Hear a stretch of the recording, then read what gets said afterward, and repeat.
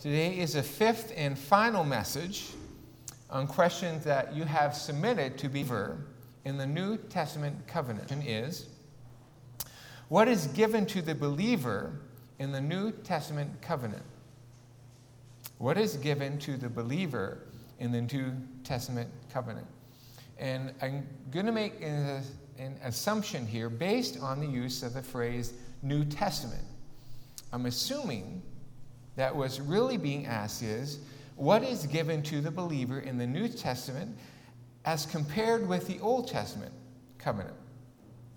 Do all or some or any of the promises given to the Israelites in the Old Testament apply to God's people in the New? How much of what is given in the Old Testament carries over into the New? So that's the assumption that I am making. And I'll address this question like a parachute jumper who jumps out of a plane at 10,000 feet and floats down until he lands in a particular spot. And I'd like to focus, first of all, on the Old and New Testament realities. Then I'll address the idea of covenants. Third, we'll look a bit at the promises of the Bible. And fourth, what isn't the believer promised? And then finally, what is the believer promised? So first, the Old and the New Testament realities. In the Old Testament, God chose the nation of Israel in order to reveal himself to the nations around, to the Gentiles. It was a national covenant. And the idea was that the God of Israel was God, was the Lord over all so-called gods, and the nations would recognize this. To worship the God of Israel was to be blessed. To serve one's own gods was to be not blessed. And in a culture where nations interacted with nations, often on the battlefield, to serve God meant victory. To serve other gods meant defeat. And to serve the Lord was to be visibly blessed in such a way as to be an explicit witness to the nations. This spring and last fall, I met with two separate groups of guys in my office after the service. And we would read a book of the Bible every week and then talk about it. So, does this sound okay? Yeah? Okay, good. Last fall, one of the books we read was 2 Kings, and we were struck by what felt to us God's viciousness towards the bad kings. But in a time when the religion of a nation was known by its kings, who the king worshiped was known as the God of that nation. For example, if he served the Lord, it was they would say that nation served the Lord. If he followed Baal, then the nation was a Baal-worshiping nation. So for the king to abandon the Lord would remove his hand of blessing, and the king would suffer defeat in battle, with casualties in the thousands. The defeat would be decisive. And the king himself would usually also die in battle or at home by sickness or assassination. But for the king that served God, they and the nation would be blessed. So that even Israel would see that to serve the Lord was right. When a good king abandoned the Lord, God would remove his blessing. When a bad king repented, God was very quick to reverse the curse and instead to bless. So by doing so, Israel and the surrounding nations would see clearly that to serve the God of Israel was a good thing, but to abandon him was a bad thing. And for the nation as a whole, if they served God, he would bless materially, that is, visibly, with prosperity and victory. When Israel served the Lord, people would see the blessing. So it would always be about God's blessing to make himself known to the nations. That's the Old Testament reality. In the New Testament, God reveals himself not through a nation, Israel, but through the church. It's not national, it's personal. It's through a change in people that God makes himself known.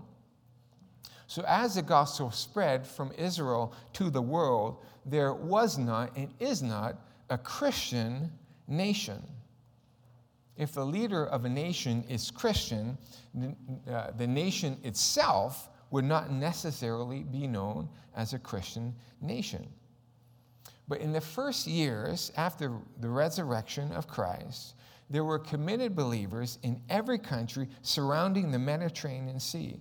And today, there are somewhere in the neighborhood of 3 billion people who name the name of Christ. And as my wife said to my son the other day, it happens one person at a time, one heart at a time. In fact, during the time that we were here together just this morning, thousands of people across the world will come to faith in Christ, one at a time. So this is a New Testament reality. So God makes himself known in 2 very different ways in the Old and New Testament reality. And so he makes himself known to people in very different ways. Now, what about the covenants that occurred within these 2 realities, those of the Old and New Testaments? Well, what is a covenant? A covenant is a solemn promise, a contract, either between 2 parties, I'll do this if you do that, or from one party to another, I'll do this, period. But more than a contract, to breach the terms of a covenant had serious consequences. For example, there was a ceremony in which the 2 parties, or 2 representatives of the 2 parties, would cut up animals and line up the pieces opposite each other. And then the 2 people would walk together through the 2 rows of animal parts. The implication being that if either party would break the covenant, may what happened to these animals happen to me. And that's the covenant-making protocol in Genesis 15, where God makes a covenant with Abraham. But most of the time, when the Bible speaks of the covenant, it means that covenant that God made with Israel after they left Egypt. So 3 months after they left Egypt, being released from slavery, they came to Mount Sinai. And there, they and God made a 2-party covenant. The terms of the covenant were the 10 Commandments. Moses was a mediator. And Israel promised to obey the commandments. And God promised to be their God and to protect and to bless them. Then Moses sprinkled the people with blood, the altar, which represented God, with blood. And then the leaders of the people had a covenant ratifying meal in Genesis 24. And 2 copies of the terms, the 2 tablets, were made, 1 copy for Israel, 1 copy for God. In this case, though, God kept both copies, and they were put in the Ark of the Covenant. And by so doing, God was saying that if the covenant was breached by either party, God would pay the price with his own blood, which is exactly what happened. Israel failed quite willfully to keep the covenant, and God in Christ shed his blood and paid the price. So this covenant was set in the Old Testament reality. In the New Testament, with the death of Jesus, the terms of the Old Testament, Old Covenant, are fulfilled. God has died. Galatians 3 and Hebrews chapter 9 both say that a covenant is over when one of the parties dies. So Jesus, says the book of Hebrews, died, bringing the old covenant to a close. And in his Last Supper with his disciples, Jesus puts a spin on this idea. He says, "This cup is a new covenant in my blood. And so by his death, his blood, Jesus is bringing the old covenant to a close, but his death is also the beginning of a new covenant. It's a covenant not based on law, but grace. It's not a covenant based on external conforming to a set of behaviors, but on the internal transforming of a person. It's not a covenant based on birth into a nation, but on the new birth, born again, into the kingdom of God. It's not a covenant based around the temple, around Jerusalem, but centered on Jesus Christ, the new temple, according to John chapter 2. The old covenant is obsolete. The new covenant has come. So, Old Testament, New Testament covenant. Now, what about the promises made in these two covenants? Two things to be aware of. A, both the Old and the New Testament use the word you almost exclusively in its plural form. That is, when the Bible talks to you, it talks to the people as a whole, not to each person. And B, most promises in the Old Testament are not covenant promises, but promises made to particular people at certain times. For example, Jeremiah 29, verse 1, common on bookmarks and greeting cards, says, "For I know the plans I have for you, declares the Lord, plans for welfare and not for evil, plans to give you hope and a future." Now, is this a generic promise of God applicable to each one of us? It's a promise made to the exiles in captivity in Babylon who thought that they had been abandoned by God and wanted to rejoin the Jews in Jerusalem. But God, in that context, says, "I sent you there for your own protection. Judgment is going to fall on Jerusalem, but you have been removed from Jerusalem and will be all right." So the promise is not made to an individual, a graduate, whose future is bright with promise, but to a people who had thought they'd been forsaken by God and who lived as captives in a foreign land. Or Malachi 3, verse 10, "Bring the full tithe into the storehouse, that there may be food in my house, and thereby put me to the test, says the Lord of hosts, if I will not open the windows of heaven for you and pour down for you a blessing until there is no more need."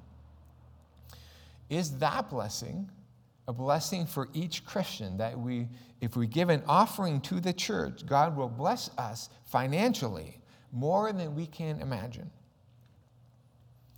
This promise is made to a people in the Old Testament reality who were neglecting the building of the temple and using their income for themselves. And God removed his hand of blessing and said, "Use your money to build my house, and I will bless you," plural. Again, it's about God's witness. If the people were seen as serving the Lord, building a temple to honor him, blessing on the people would come. So despite the song that we sang as kids, not every promise in the book is mine. Not every word, not every line. And we need to be conscious of that, and especially use of the word you in plural. We need to be aware of taking Old Testament promises to them and turning them into New Testament promises to me. So all of this is background to our question, what is given to a believer in the New Testament covenant? First, the difference between the Old and New Testament realities. Then between the Old and New covenants. And third, a word about promises in the Bible. Now, fourth, what is not promised to the believer, or more specifically, what is not guaranteed as a promise to claim? The believer, the Christian in the New Testament, cannot claim prosperity. God blessed Israel materially so that the surrounding nations would see that the God of Israel was better than their so-called gods. It was always to glorify God among the nations. In our culture, God doesn't bless materially. In our culture, prosperity might mean that our stocks went up or our business went well. People would not necessarily identify our prosperity with God. It wouldn't lead to God's being glorified. And anyway, nowhere in the New Testament is prosperity or material blessings promised to the Christians. Nowhere. In fact, Jesus said, in this world you will have trouble. It is said, as children of the King, we should live as children of the King. But how did children of the King live? Jesus became obedient unto death, even death on a cross. James was beheaded. The apostles were beaten. Paul was persecuted everywhere he went. So to claim prosperity is to claim something that God has not promised. The believer cannot claim health. It is true that all who came to Jesus, and Peter and Paul in certain circumstances, in order to be healed were. But Paul himself had ailments, and Timothy did too. Now, I think that God desires to heal more than we ask him to. And James chapter 5 says that we will be healed if, A, the elders pray for us and anoint us, and, not or, but and, B, if we confess our sins one to another. But again, nowhere in the New Testament does it claim that in Christ we have the right to be healthy. And this hits close to home for me. With my health issues in the last couple of years, and especially right after surgery, you all prayed for me. And more than that, many other churches prayed for me. It's not an exaggeration to say that thousands of people prayed. And many of you still pray for me daily. Now, is our God the kind of God who sits back with his arms folded, ignores the prayers of thousands of his children, and waits for my faith to hit a certain level and for me to just claim it? And only then will he heal. No, he is not that kind of God. And so that God wants Christians to prosper and to be healthy is unbiblical. That God wants Christians to be materially blessed, prosper, and to be healthy is unbiblical. It's insidious. Instead, we follow the one who had no place to lay his head, who said, "Take up your cross and follow me." And then there are countless Christians across the world who have their wealth taken away because they follow Christ. Now, after all of that, what is given to the believer in the New Testament covenant? The inner things, the better things are given. We're given peace in the midst of our trials and anxieties. That we can claim. The story is told about a painter who was commissioned by a rich man to do a painting representing peace. So he proceeded to paint a very pastoral scene. Fields, sunshine, a creek running through it, a few light, fluffy clouds. And the rich man looked at the painting and said, something artificial. That doesn't capture peace for me. So the painter tried again, this time in indoor setting. Living room, cozy fire, a dog curled up in his sleep. Rich man looked at this painting and said, "No, that doesn't really do it for me either." So the painter tried a third time. This time, however, he painted a cliff at the edge of the sea and a storm surrounding it. The clouds were black and boiling. The falling rain was ripped around by the wind. The waves were like mountains crashing against the rocky shore. But up in the cliff, above the waves, sheltered deep in the rock, out of the reach of the wind and the rain, the painter had painted a bird, protecting its chicks and keeping them warm under her wings. The rich man said, "Now that is peace." Are you anxious about anything? Take it to the Lord in prayer, and the peace that is beyond understanding, a peace that makes no sense in that circumstance, will guard your hearts and your minds in Christ Jesus. That you can claim. We are given hope.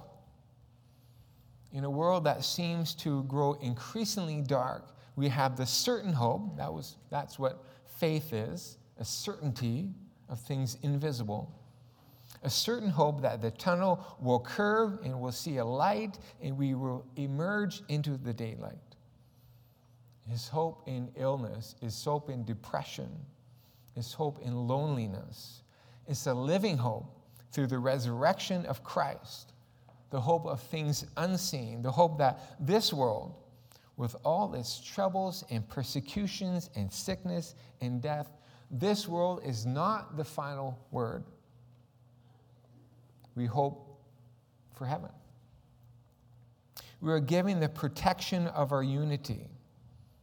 If we look to God and not at our differences, we are bound together in love as one. We love one another. We are promised Jesus' own presence. We're promised the Spirit of God to guide us into truth, to give us God's wisdom. We're promised forgiveness through Christ. We were promised resurrection. We were promised union with Christ. We were promised strength to face everything that we face. We were promised a way out of every temptation. That is what a believer is promised in the New Testament covenant. A covenant centered on Jesus himself. Let's pray.